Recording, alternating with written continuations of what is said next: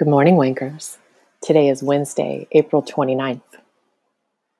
So there's productive things you can do while you're at home? I'm going to let you in on a little secret. You're going to wear every single pair of underwear, socks, and bras in your drawer.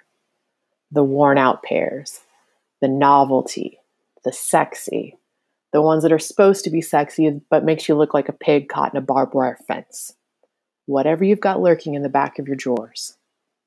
But you got to trick yourself. Don't think of it as Marie Kondoing your stuff. Think about it like you are avoiding laundry. Suddenly, you're going to feel magically productive. Keep safe. Do what you can or must. On.